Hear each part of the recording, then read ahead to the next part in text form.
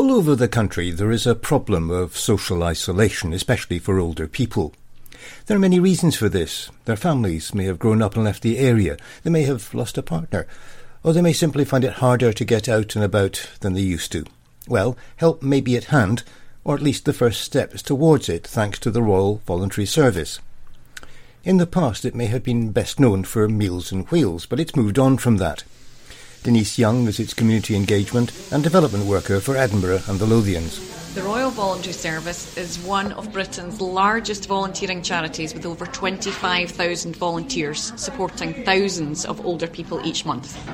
You mentioned older people. Is that the main thrust of the charity? Yes. The charity is aimed at supporting older people and providing groups and services for older people. Now, sometimes that means that the group is for older people, or it could mean that the group is supported by older people.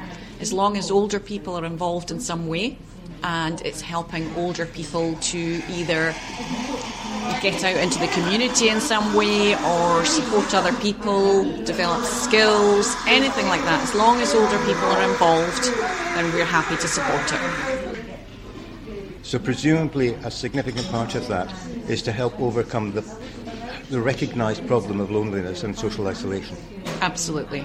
It's really to try and encourage people to come out into their community and to engage with other people in their community in any way we can. We have a massive variety of groups that we support. There are crafting groups, there are walking groups, there are book clubs, there are all sorts of groups throughout the whole of Great Britain supported by the Royal Voluntary Service. So what is planned for here in Portobello? I am helping to support a group here. Now, I am specifically looking for volunteer coordinators, and they set up the group. They basically run the group. And that's all supported by People's Postcode Lottery. So that's where the funding is coming from for that. So far within Portobello we have a lovely lady, Gail, who is the volunteer coordinator for a craft group that we're starting on the 9th of April in the Cake and Candy Tea Room. And that's basically going to be a group for older people to come along to. They can do crafting activities if they want to. They can share their crafting skills with each other. They can make crafting materials and then they can give them to charities for them to sell. But equally, if you're not interested in crafting, you can still come along. It's a social group. It's for people to come along to have a chat, to meet, have a coffee, to spend their morning with. What if you're like me and you're cat-handed, basically? You can't really do anything. That doesn't matter. It's a social group as well as a crafting group. Crafting is the theme of the group, but it's not the only part of the group. It's really to help people get out and about and to meet other people within their community. So it's a social group as much as it's a crafting group. So if you can't craft, it doesn't matter. If you want to learn, great. Some of the people that come along will have skills that they can teach you. But if you're really not interested in even learning to craft, then that's fine. You can still come along, have a coffee, have a chat. So what do other groups around the country do? Just a couple of examples. We have a lot of walking groups, which is fantastic. People can get out and about, enjoy the countryside. They vary from several miles to just a half-hour walk, which is great for people who are maybe recovering from illnesses.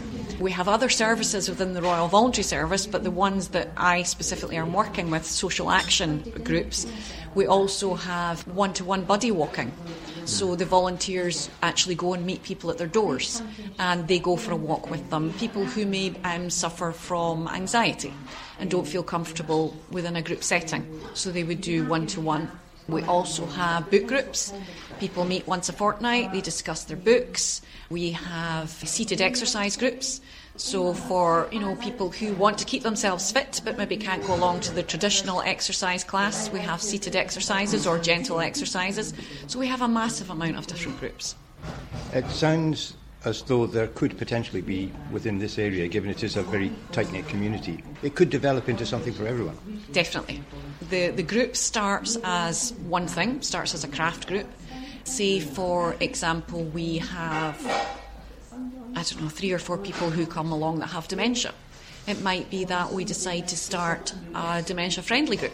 So people who come along to the group might have other interests. They might say, I love painting and there isn't a painting class, or I would really like to do Tai Chi and there isn't a Tai Chi class, there's nothing to stop the group developing or other groups developing within the area. As long as there are volunteers to support them and to run the groups, then we're happy to help these groups get up and running.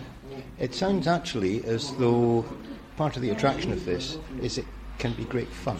We want people to come out and enjoy themselves. That's what it's about.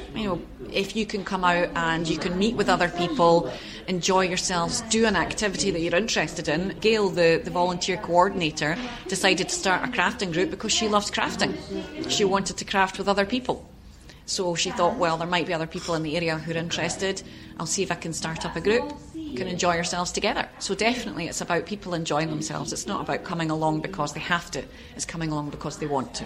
And just a reminder that the new craft group's first meeting will take place in the Cake and Candy Tea Room on Monday the 9th of April from 10 to 12 in the morning.